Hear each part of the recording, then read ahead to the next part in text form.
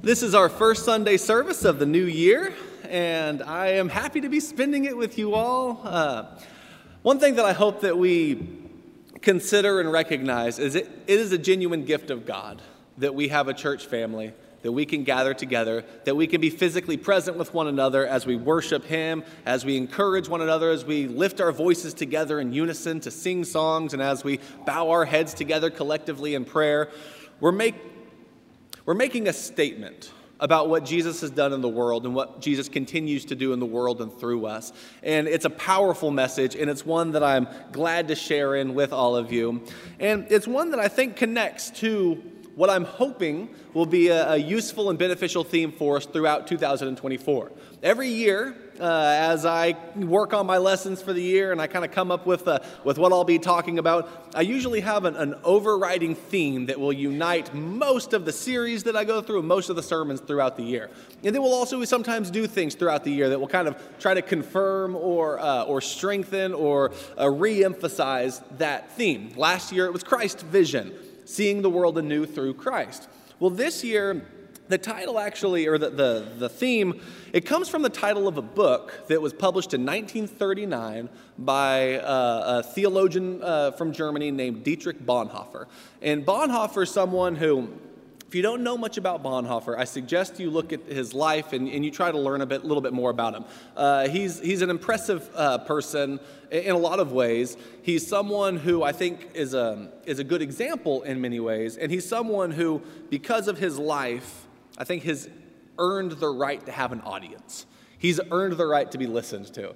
His book that he published in 1939 is called Life Together. And that's what I want our theme for 2024 to be. Life together. We're gathered here together. We're called to live as one another who have been united by the blood of Jesus in love and in grace towards one another. We're called to live together. We're called to help one another. We're called to share together.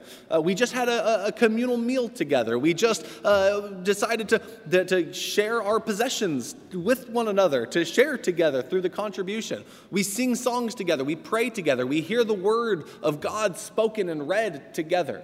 These are parts of our life together, and a lot of them take place here, and a lot of them take place outside of here. When we share other meals together, when we help one another through hardship and through difficulty, when we visit one another in hospitals and through sickness, when we call or send a text message to one another of encouragement. Life is hard. Anyone who's lived for a long time knows that life can be very hard, and it's even harder to do alone. And one of the greatest gifts that God has given us is that we're not called to do it alone, but we're called to have life together. It was in 1939 that Bonhoeffer published that book. During that time, being a German theologian was not an easy task. In 1939, he was living in Germany under some dangerous and tumultuous political and political circumstances and otherwise, and kind of just briefly sketch some of his response. In 1933 is when Hitler came to power, and it was right at that time that Bonhoeffer was given the opportunity to give a radio address about the political situation taking place in Germany. And it was at that time that he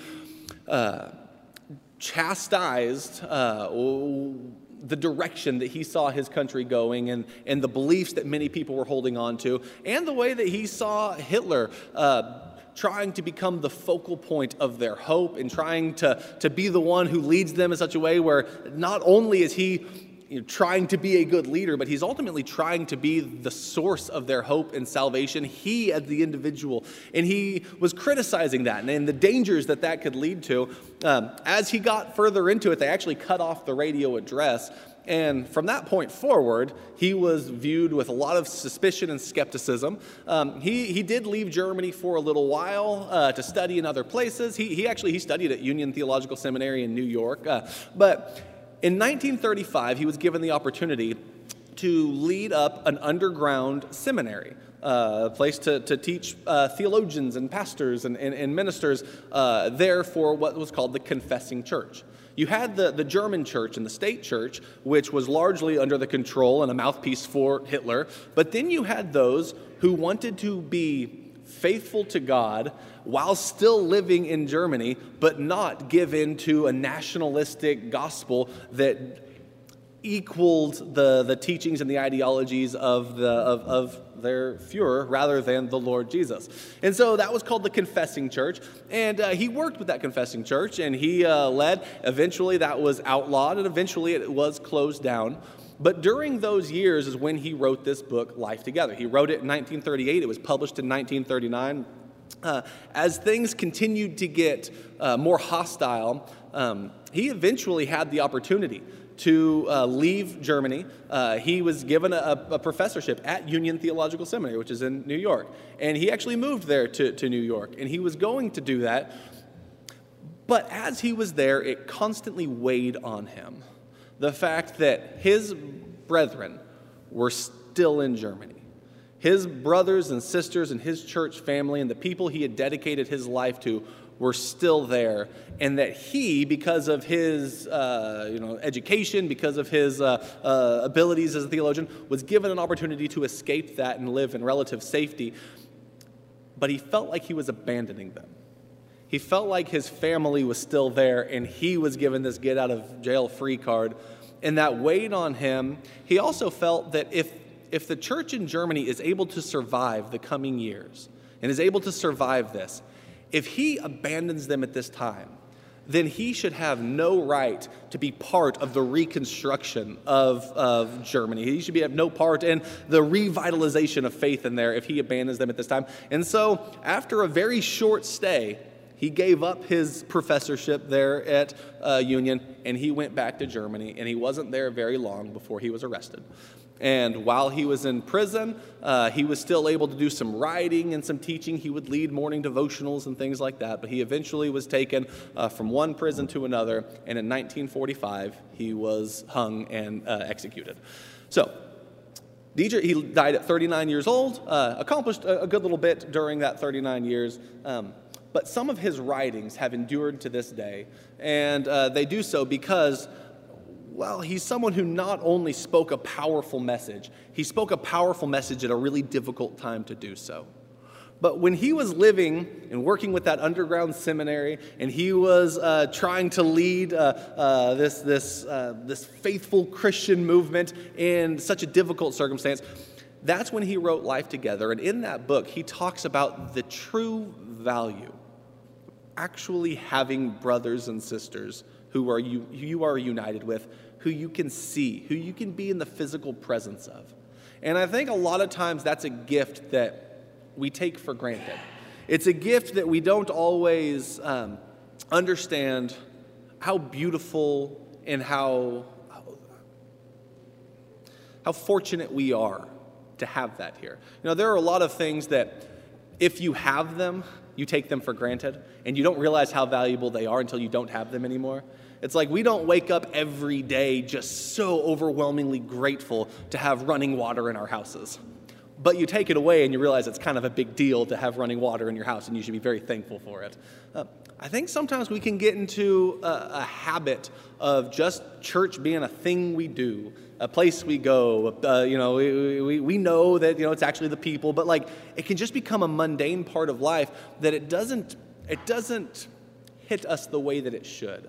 I'm going to read a few quotes this morning from his book, Life Together, but this is one of those that sticks with me. It's early on in the book. He's talking about this idea of how valuable it actually is to be able to gather together with one another. And he says, "It is true, of course, that what is an unspeakable gift of God for the lonely individual is easily disregarded and trodden underfoot by those who have the gift every day." It's like he's talking about presence together. There are people who don't have this. There are people within our faith community who are shut-ins and who are homebound who don't have this. And for them, this unspeakable gift that they long for is something that so often we can just kind of take for granted or even put fairly low on our priority list. He goes on to say, "It is easily forgotten that the fellowship of the Christian brethren is a gift of grace, a gift of the kingdom of God that any day may be taken from us, that the time that still separates us from utter loneliness may indeed be brief.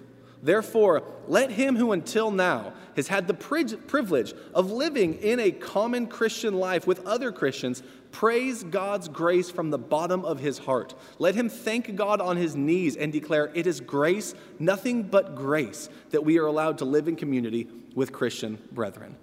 I love that idea. This is a gift. It is a gift from God, and it is a grace that we can have this. It's a grace that we can be together. It's a grace that we can have a unity that wouldn't be found elsewhere, because the unity that we have with one another is rooted, and this is very important, it's rooted in nothing but Jesus. It's rooted in nothing but Jesus himself. If we have nothing else in common but Jesus, that's enough. If our interests are completely different, if our generations are completely different, if our economic status is completely different, if our education levels are completely different, if one person likes reading and another person likes hiking and one person likes this kind of music and another person likes that kind of music, and you go through and you can find all of these ways that we are different, that means that without Jesus, so many of us would have nothing to do with one another.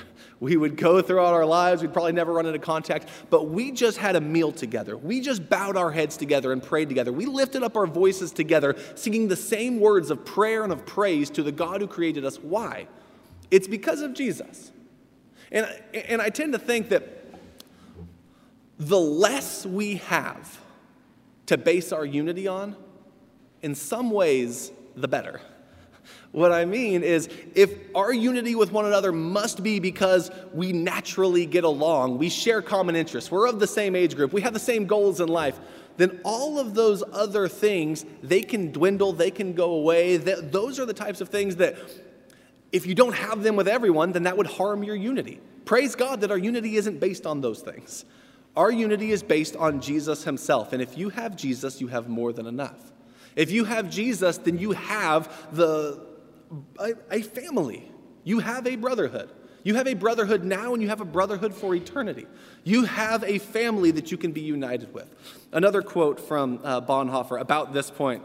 He says, the more genuine and the deeper our community becomes, the more everything else between us will recede. The more clearly and purely will Jesus and his work become the one and only thing that is vital between us. I love that idea. You know what? If you turn on the news, you'll find people that you're supposed to be enemies with. Sometimes it's based on their politics. Sometimes it's based on their nationality. Sometimes it's based on all sorts of other things. But wouldn't it be great if all of those things slowly became less important, or quickly became less important, as our obedience and service to Jesus became like the one most important thing? And as everything else recedes to the background, the one thing that matters most is the one thing that all of us can share in together, is the one thing that all of us can recognize transcends the 1,000 other distractions in this life. And it's the one thing that that unites our souls together into one. That's a powerful thing that we have. And it's something, again, that perhaps, because if you have friends and if you have other relationships, it becomes less meaningful to you, because you have these things. You don't need it. You can just go throughout your life and you feel fine and you have what you need. But by taking it for granted and by not giving the appropriate thanks and appreciation for it, then one of the greatest gifts that we have in this life can be something that we end up squandering. And so as we go throughout this year, I want us to remember that our relationship to one another as family, it's not an ideal, it's not a goal, it's not a hope, it's a reality in Christ. We are right now and forever will be family with one another. And that's not dependent on how otherwise we would get along with each other. It's dependent on the love of Jesus, which is always sure and steadfast, and which is showered upon us. We are family. You have family.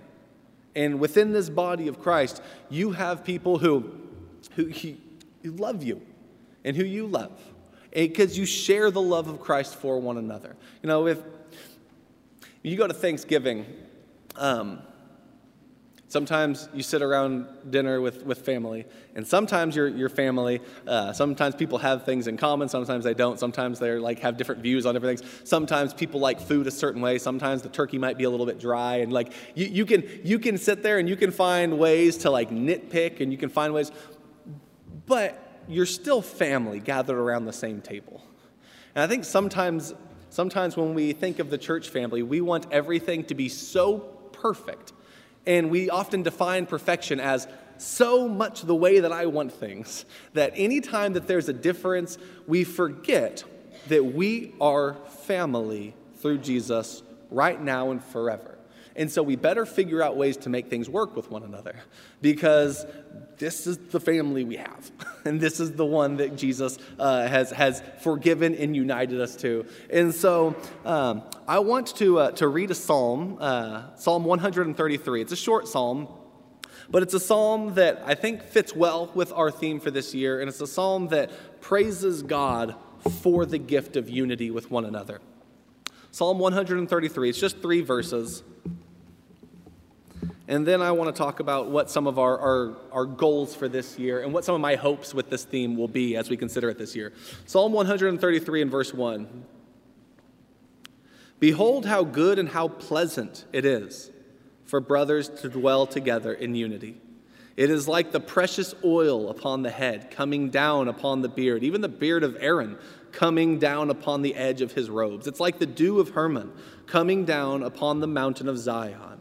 For there the Lord commanded the blessing, life forever.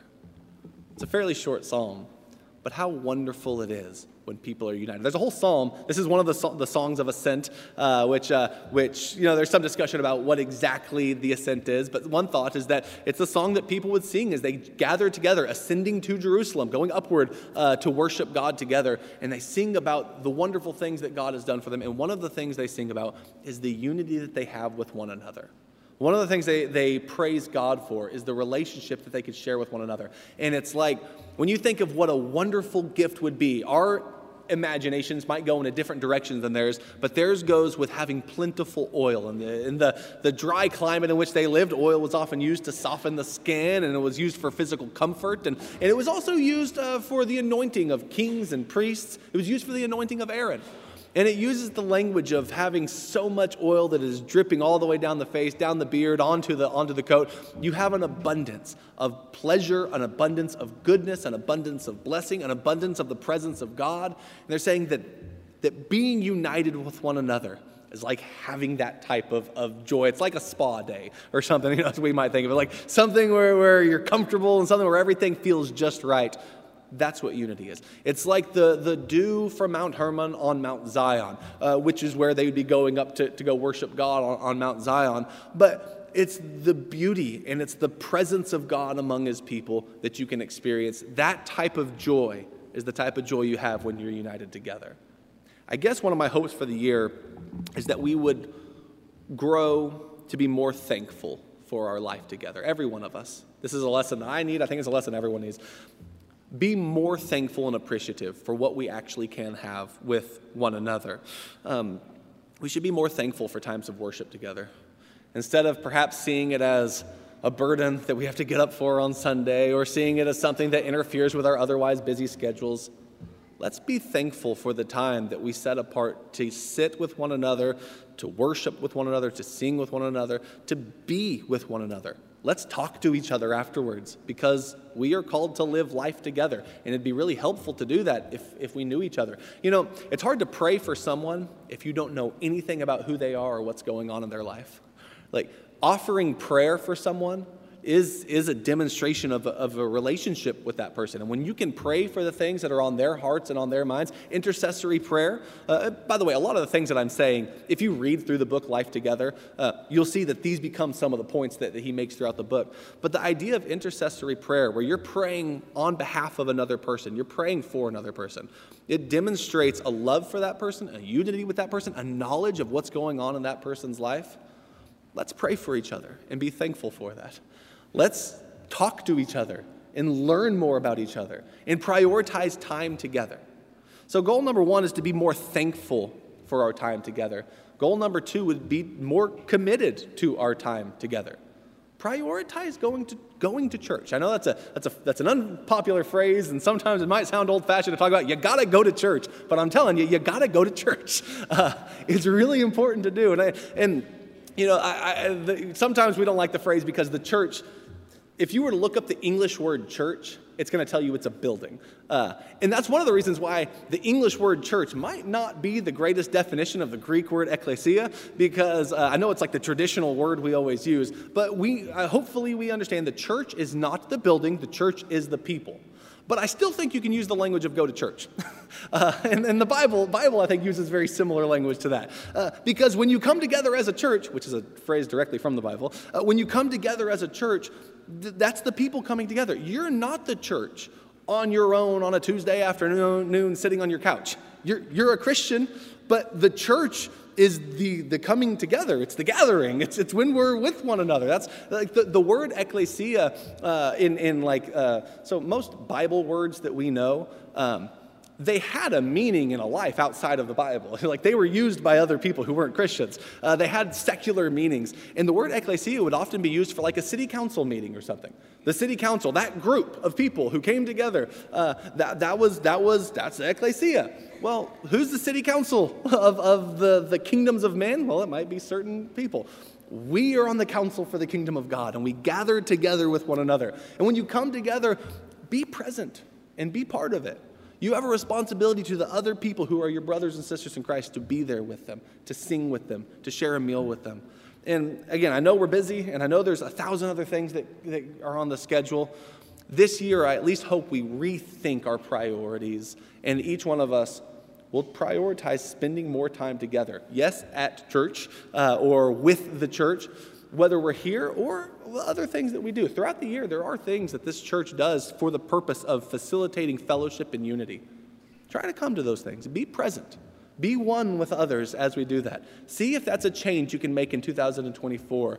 And again, I'm saying a change. Some people are wonderful at that, but I think every one of us, sometimes it can be a burden. Sometimes you have to, just look at your life and your schedule, be honest with yourself, and ask, can I be present with my family more?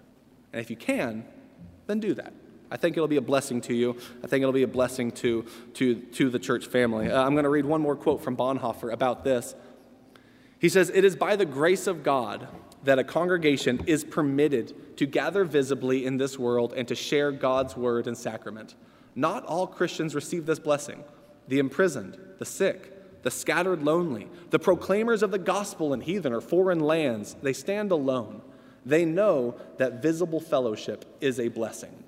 If you've been given the gift of being able to gather visibly, to gather physically, to share in the Lord's Supper with one another, then take advantage of that gift. And finally, another goal, I want us to be more thankful and more committed, but also, and this I guess would be part of more committed, but more generous. More generous with one another. And there's a lot of ways we can do that. More generous with our time, making time for our fellow brothers and sisters in Christ, making time for other Christians, making time for our church family. That would include visiting. That would include the time that you spent in service to other people. That would include the time that it takes to gather together with one another. I would say more generous with our service, more generous in getting involved in some of the work and the ministries of this church. I know that there are a lot of things that take place here, and I know just about every one of them could benefit from having more involvement. Our children's Bible hour, the more volunteers that we could have for that, the more helpful rotation we could have, more people would be able to spend some time in here, then go help with the children. But that's something that the more people we get involved in it, the more beneficial it will be for everybody. Soul Train, our children's ministry, some of the work that Bert does with the youth groups, and whether it's going on retreats or on Wednesday nights, some of the service that they have up here, getting people involved in the lives of our youth is a wonderfully beneficial thing. Lads to Leaders is something that is building up our youth and teaching them things that are beneficial to them in the service of the church now and for the rest of their lives. And there's opportunity to be involved in these things. And all of those things I just mentioned are just specifically youth related. And that's one area. We have 1,000 areas. Whether you're talking about missions, whether you're talking about benevolence, whether you're talking about the worship service, whether you're talking about technology. We're talking about visiting shut-ins and visiting widows. And there are so many ways that we can be involved in serving our community and in serving one another. What I hope is that for 2024, every one of us will ask how much service we're doing to the church. And I recognize that some people are like nonstop. And, maybe you're good, but I also recognize some of us, it can be easy to it just become a habit, but it never becomes something we don't. Sometimes we view the church as a way to be served rather than to serve. And I guess what I'm hoping is that throughout this year, we'll think of ways that we could serve the church and contribute to the benefit of others as well. I would say be more generous with our talents. There's a lot of talented people here. And sometimes we don't think of how our talents might be spiritual gifts to the benefit of others. Are you good at fixing stuff around a house? You a good mechanic? Well, use that to help your brothers and sisters who might not be good at fixing stuff around the house and might not be a good mechanic. Are you a good cook or a good chef? You can use that to help feed people and to get involved in fellowship meals with other people and feeding those who might, due to surgery or sickness, have trouble feeding themselves. Are you good at teaching? Sign up to teach. Sign up, branch out and see if you can teach a class, see if you can get involved in some way. You have freedom to do a lot of good. Look at your life, look at what you can do, and then act upon it. More generous with our money. That's something that, sometimes I guess is less comfortable to talk about, but when we contribute our funds together, we're able to do more as a congregation. We're able to do more in our mission field. We're able to do more benevolence. We're able to do more for the spiritual growth of the congregation. Can you be more generous? Can you look at your budget and see what more we're able to do? And by the way, not only just with the contribution that we take together, but even just individually, when you see someone who's in need, when you are aware of people who are struggling, what can we do to be more generous and more helpful? Can we be more generous with our kindness and our attitudes? Even just sharing smiles and kind words and pleasantries. Sharing kindness with other people can really brighten the day of someone who might otherwise be in need of it. And then I would also say more generous, even in our theology. What I mean by that is there's a bunch of people here, and we all have our Bibles, and we all hopefully love God and study our Bibles and try to do the best we can. But at the end of the day, even after that, you're going to find, I guarantee, if I were to come up with a theological survey and ask everyone every question on every biblical topic, there would be some variation here. Can you love each other anyway? Can you be generous with your theology? And recognize that even if someone does come down on some issue in a different place than I do, can I assume the best in that person still? Can I assume honesty in that person? Can I assume, hey, there might actually be something in this person that I could learn from? I came down to a different issue. What are they seeing I'm not seeing? And maybe it's not just foolishness or blindness that's led them there. Maybe there's actually something they're seeing there. One of the worst things we can do is shut ourselves off from any idea that doesn't originate from our own mind. Because by doing so, you are shutting yourself off from a world of knowledge. And I think one of the benefits of the church is that it's not just one mind, one brain that's doing all the thinking, but you can learn from a collection of different people who have been studying and thinking here and throughout time. There's a wealth of information that we could benefit from the differences that you have with other people rather than just using them to cause and create more division. I think in a lot of these ways, if we were to become more thankful, more committed, and more generous, we would all grow in our understanding and in our gratitude and in our joy of our life together. And if there's anyone here this morning, you're thinking about your life and you want to grow closer in fellowship to the church, if you want the prayers of this church to maybe help you through some of the struggles of this life, please let that be known. We'd love to help and pray for you. We want to be there for you. We want to be a family with one another. And as you think about this year, the challenge is find a way to get more involved. Find a way to be active in the service of this church. Find an area of ministry that you care about, something this church does that's meaningful to you, and see how you can contribute towards it and get involved in it. And if there's anyone here who wants to start off your year by naming Christ as your Lord and having your sins washed away in baptism, please let that be known. Whether you're watching online, whether you want to meet with one of our elders in the room in the back there, or you want to sit on the front row, please let your needs be known while we stand and as we sing.